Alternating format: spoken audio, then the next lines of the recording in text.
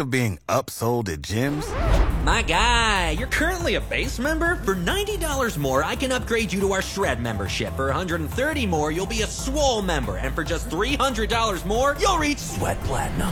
At Planet Fitness, you'll get energy without the upsell. Never pushy, always free fitness training and equipment for every workout. It's fitness that fits your budget. Join Planet Fitness for just $1 down and $10 a month. Cancel anytime. Deal ends Friday, May 10th. See Home Club for details. Hey, Monday Night Football tonight. Browns and the Bengals right here on WHBC. We'll be going to the pregame at 6 o'clock, but screw the Browns. Let's talk some Cavaliers basketball right now. Let's do it, man. The red-hot Cleveland Cavaliers, winners of 5 in a row after opening up with that loss at Toronto. They've run off 5 straight at Boston Friday night, yesterday at home against the New York Knicks. And Donovan Mitchell, the talk of the NBA, not just in Cleveland, but I think throughout the entire league, averaging over 32 points per game. He went for 38 and 12 last night. And joining us right now on the hotline is the outstanding Cavaliers beat reporter, plain dealer, Cleveland.com, Chris Fedor. C-Fed, how are you, my friend?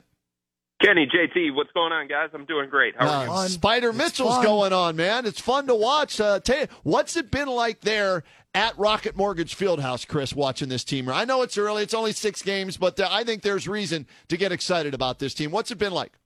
No, I mean, it's been raucous at Rocket Mortgage Fieldhouse.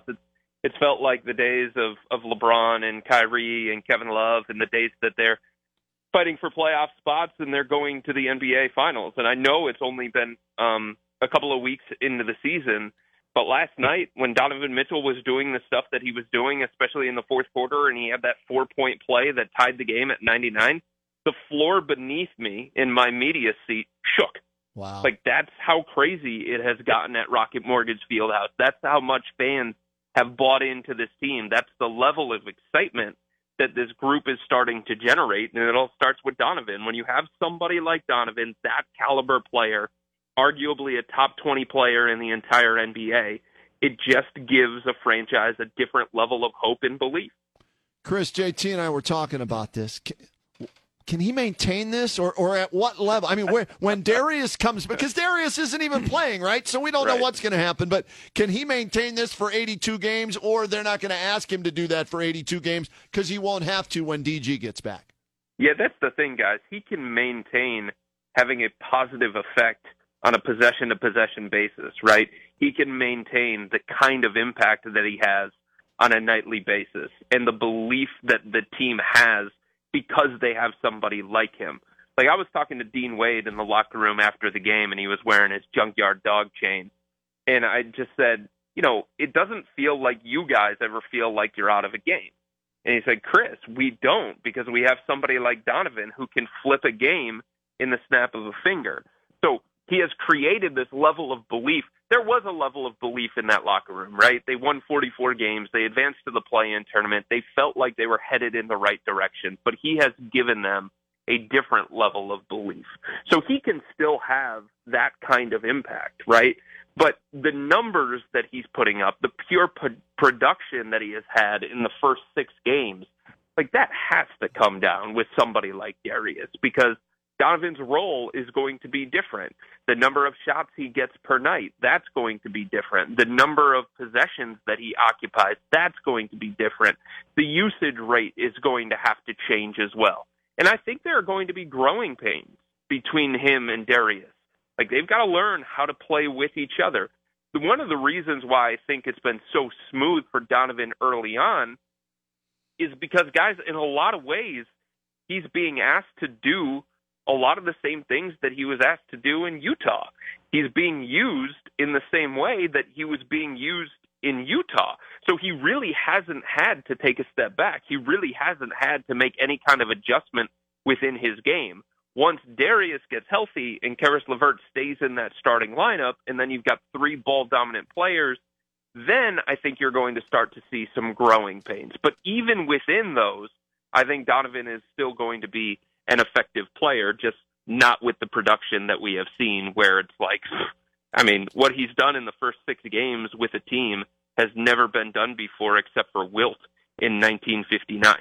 It's a fun story, Chris. Kenny and I were talking about this, and if there's any shortcomings right now, and it's early, I mean, we're 6 games in, Any concerns on your part with Allen and Mobley? Points in the paint were getting drilled.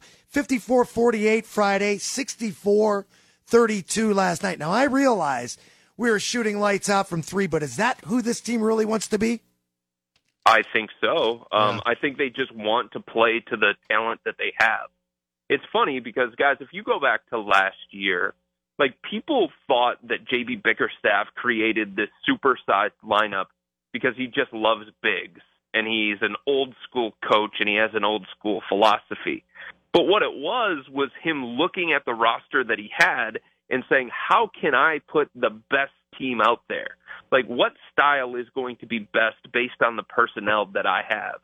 And, you know, three of the guys, Lauri Markkanen, Evan Mobley, Jarrett Allen, those were like three of their top 8 players in the rotation. And then Kevin Love was also one of the best players in their rotation as well.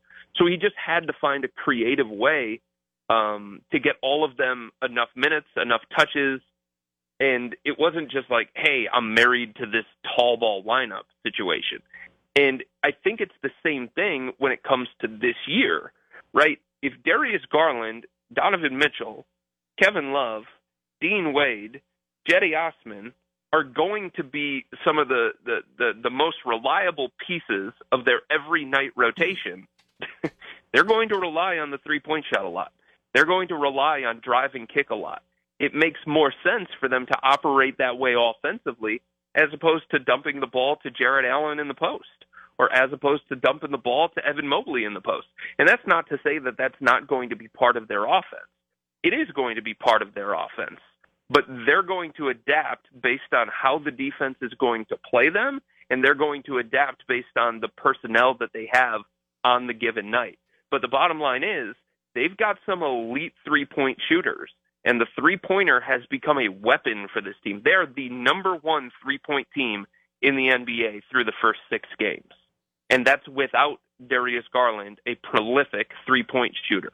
So I understand the concerns about not having as many points in the paint.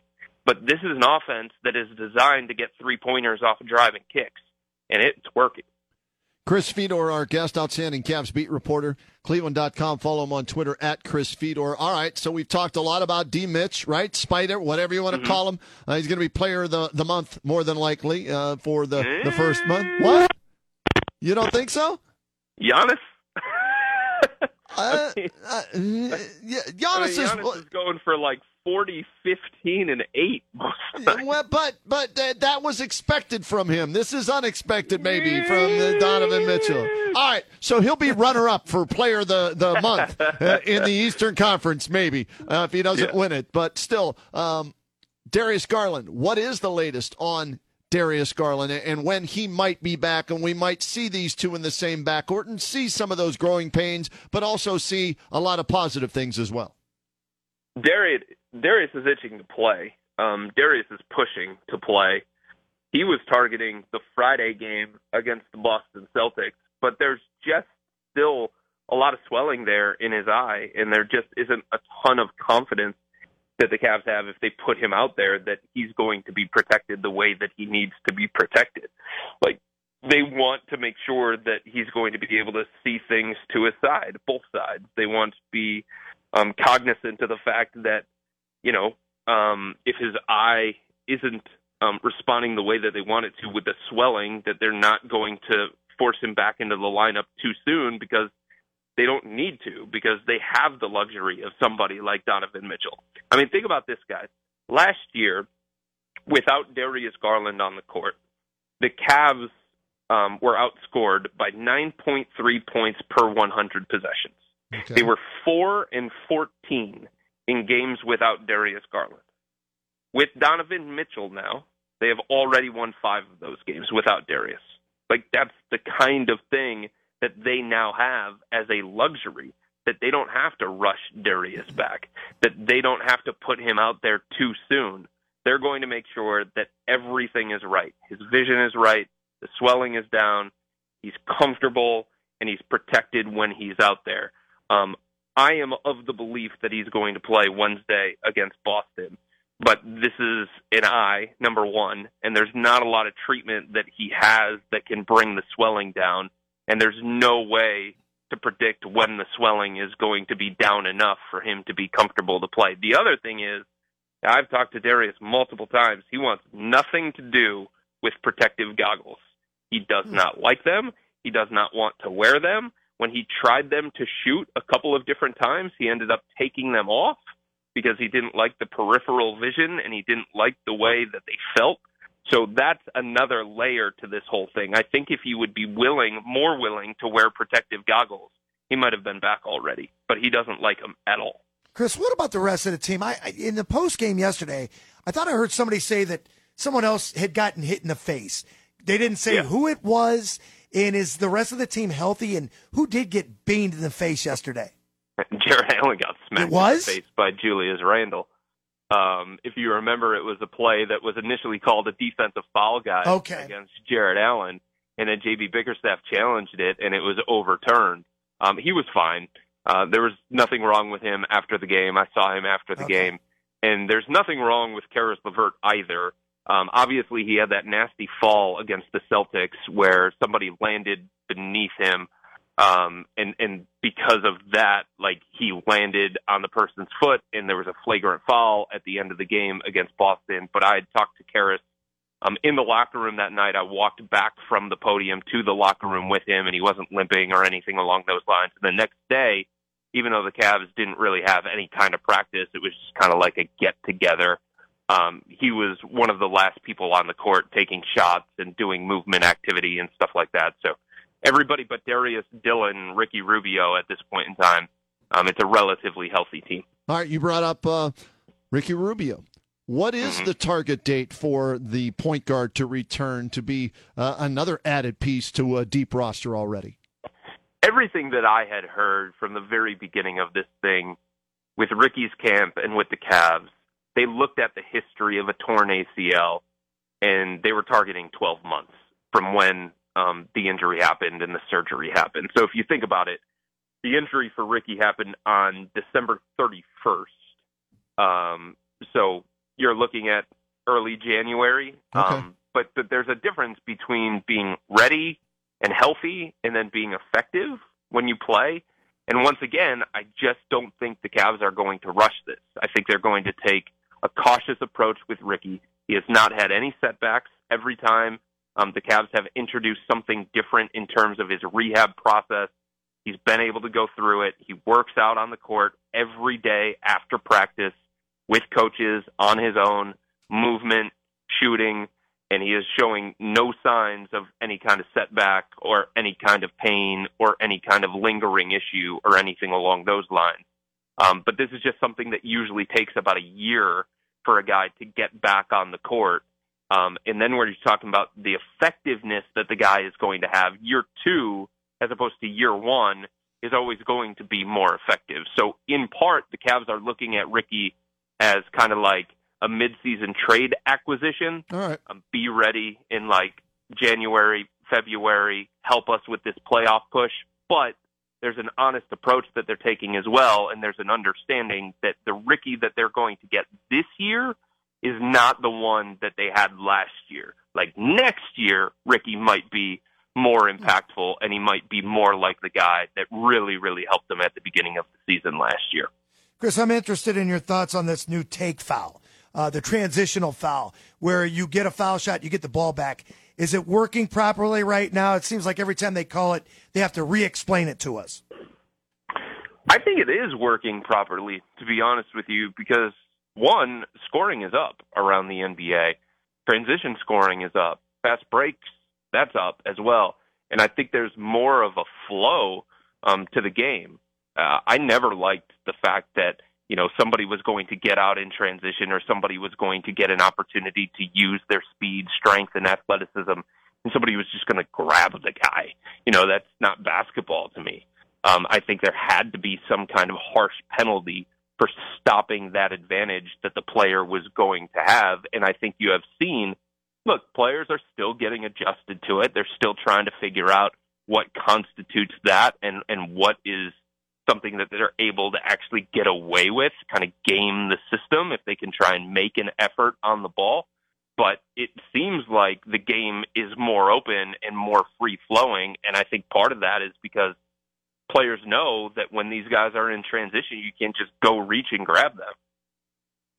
I hate that foul. I really do. That's what I'm saying, right? Yeah, it stops the flow of the game. Fans want to see that. Hey, you get beat, the guys cherry pick, whatever, give them the basket. Okay, take the ball out and go play the other end. So let's hope this works to the benefit of the NBA, and fans will be happier with it. Chris Fedor, our guest via the hotline here, talking Cavs basketball. Follow him on Twitter at Chris Fedor. All right, Chris, what about the East? Right now, Cavaliers a half game behind Milwaukee and Giannis. They're 5-0. Cavs are 5-1. What about the rest of the Eastern Conference, Chris? The Nets, they stink right now, right? Cavs already beat Boston in Boston. We'll see what happens Wednesday night here. Give me your thoughts on how this East has started out so far. Yeah, I mean, I think Milwaukee is on a different level than any other team in the Eastern Conference. Number one, they have Giannis, who looks like the best player in the NBA, and they're doing what they're doing. Putting up the numbers that they're putting up offensively and defensively without Chris Middleton, who is arguably their third most important player, maybe even the second most important player, depending on how you look at Drew Holiday and Chris Middleton. So to me, because the Bucks have the experience, because the Bucks have been together for so long, and because they have Giannis and a loaded team that can play pretty much any style that you want to play, I think they're on a different level. But I think the Cavs have shown that they belong in the same conversation, or at least, if we would have been talking about the Cavs in the offseason, we would have been saying, okay, they're probably close to like Atlanta, Toronto, Chicago, Charlotte, New York, some of those teams that are fighting to avoid the play-in tournament. Like what the Cavs have shown with how good they are offensively and defensively, one of the few teams in the NBA, guys, top 10 in both those categories, and I think it's a sustainable top 10 in both those categories. They have shown that they belong in the conversation with like Philly and Miami and the Boston Celtics and some of those other teams that aren't Milwaukee. And I think that's a really, really big step that this organization has taken, but I think they deserve that kind of recognition based on what they've been able to do without Darius Garland here. I look at this team right now, Chris, and we don't know yet because Darius Garland hasn't played, right? So It's going to be interesting to see how this team shapes up. But the depth when Rubio comes back, and I'm with you, wait till February, right? Yep. No need to rush him back. I'm not a big Neto fan, but that's okay. Do what you got to do. Play Darius, at the 2 with Donovan at the 1, and one guy's always going to be on the floor, right? Are you expecting that? Like when one goes out, the other will stay out there and vice versa to get each other rest, and then both will be in there for crunch time? That was the plan going into the season. Okay. That's something that JB Bickerstaff talked about multiple times. And obviously, the plan changed in the first half of the first game against the Toronto Raptors. But when Darius comes back, that's going to be the plan again. And Donovan is going to take a lot of those minutes as backup point guard, especially given the success that he's had running the point for the Cavs in the absence of Darius. It's given the Cavs a lot of confidence and a lot of comfort that he can do it at a high enough level, involve his teammates, run the offense, all this kind of stuff that the Cavs have learned about Donovan out of necessity in many ways. It's given them more confidence that the way that they wanted to play this year with one on the court at all times is going to happen, and it's going to work. Have you noticed that Lauri Markkanen's averaging 21 points for the Utah Jazz? Chris, I thought he was not going to be able to. I thought his career year was last year, and it was right to trade him. And I still think it's a good. Don't get me wrong. I'm not saying that, they shouldn't have included him because you don't have Donovan. But 21 points to lead the Utah Jazz in scoring. Are you surprised by that? I mean, I'm surprised that he's leading the Jazz in scoring. I'm surprised that he's had this level of consistency at the beginning of the season for Utah, because Lowry has been the guy throughout his career that has always left people wanting more. Yeah. It's like you look at this 7-footer and he can shoot from the outside and he can pass and he can dribble, and you're like, why aren't you better? You know what I mean? But I was having a lot of conversations with people inside the organization and outside the organization this offseason, guys. The Cavs had big plans for Lowry in year 2. They were really, really excited about him being their starting small forward again. They were really excited about him in year 2 of this system, in year 2 with this group of personnel. And Lowry was the one, if you ask anybody inside the organization, Lowry was the one that they were most pained to give up in the deal for Donovan. Wow. They had He's to. a lottery player. That's what it takes. Mm-hmm. Wow. Yeah. I'd rather have Donovan Mitchell. I just want to I weigh in think on that. everybody would rather have Donovan Mitchell, but there has to be some Right. pain involved Yeah. when you give up a quality piece like Lowry Markkanen, who was going to be their starting small forward, who was going to be their third or fourth most important player in this lineup, and they didn't really have a great option to replace him at the starting small forward spot. That's why they had a 6-player competition in training camp for the job. All right, so who is the starting small forward when they're all healthy, Chris? Dino. Oh, it's Karras. Is it Karras? Okay. Oh, it's Karras.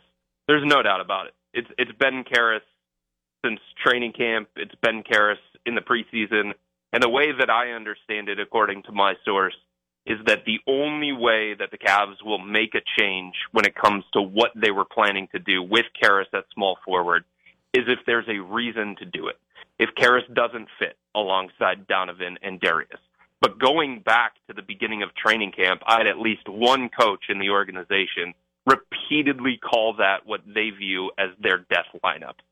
5 offensive threats on the court, all at the same time, 3 playmakers, and they feel like there's enough defense with Jared Allen and Evan Mobley, and Karras, if he's bought in and engaged, where that's going to be a really, really problematic 5-man lineup for opposing teams. Dean Wade keeps shooting I lights know, out, though. That's a nice. Hey, it's a nice problem to have, right, Chris? When somebody emerges like that with Dino, and he's here for the next few years, so that's a developmental player that is starting to pay the fruits of his labor, right? I mean, Dean's been great. The story of Dean Wade is one that they should do an ESPN 30 for 30 on. He is from a town in Kansas in the middle of nowhere. It's called St. John. It's about a mile by a mile. It's basically a square. 1,200 people in the town. His graduating class in high school was 18 total people. He was the first player ever to get a Division I college basketball scholarship out of his little town of St. John. And now here he is, a key piece of the rotation for a team that has legitimate playoff aspirations and maybe even more than that. So even when Darius comes back and Karras stays in the starting lineup as the starting small forward, Dean's going to be a part of this. He's going to come off the bench. He's going to space the floor. He's going to knock down threes. J.B. Bickerstaff trusts him. He has earned that trust. So he's not going anywhere when it comes to the rotation. It just means his role is going to change slightly, and his minute total is going to change slightly as well because he's going to have to come off the bench, and the Cavs are going to have to figure those combinations out. Chris, we've already got that movie. It's called Hoosiers. A team this size ain't never played for a state title. Yeah. It's the Hoosiers. He's from a square. Does that mean Hickory. that Dean's Ollie? Hickory. Yes, he would be Ollie. Yes, he is Ollie. When Ollie makes these 2 free throws, and you will make them, Chris Fedor. Yes, and don't get caught watching the paint That's dry, right. Chris Vito. No, and the basket's 10 feet high. That's it. No matter where you're at. It doesn't matter where. Last question, and I'll let you go here. Your son has better sneakers than I do, Chris. I was looking at some photos. Elliot is going to be a year when? How old? When will Elliot turn a year old? November 27th. All right, so in about a month. He already has more expensive sneakers than I do. He's got Air Jordans that he was sporting at the Cavs game the other night. Now, was mom and dad buying those? Did somebody get you those? Does he have an NIL contract already with Nike? I want to know.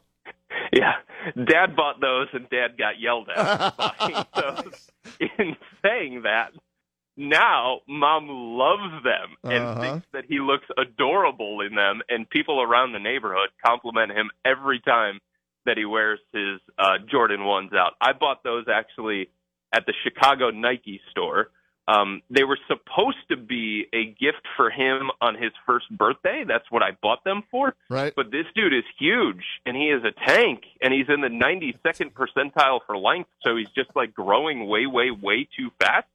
So we started putting those on him about 3 months earlier than we anticipated. Well, so I did get yelled at I did get yelled at for buying those. You won't but get yelled as at. You see in the pictures. Yeah. Like, it has been worth it Chris. because those babies are sharp, huh? Yeah, Move they that are. kid, move him out to Kansas, let him go to that school with only 100 kids in there. Next thing you know, he'll be paying for your retirement. That's right. St. John, Kansas. That's it. Town of 1,200. It's all about the bigs, Chris Fidos. That's what it is. Elliot's going to be a big. Chris, we always appreciate the time. Tell Holly I said hi. Enjoy that first birthday when it comes around in a month, and we'll talk to you soon. That sounds good, guys. Anytime. There he is, Chris Fedor. His son's adorable, too, Elliot.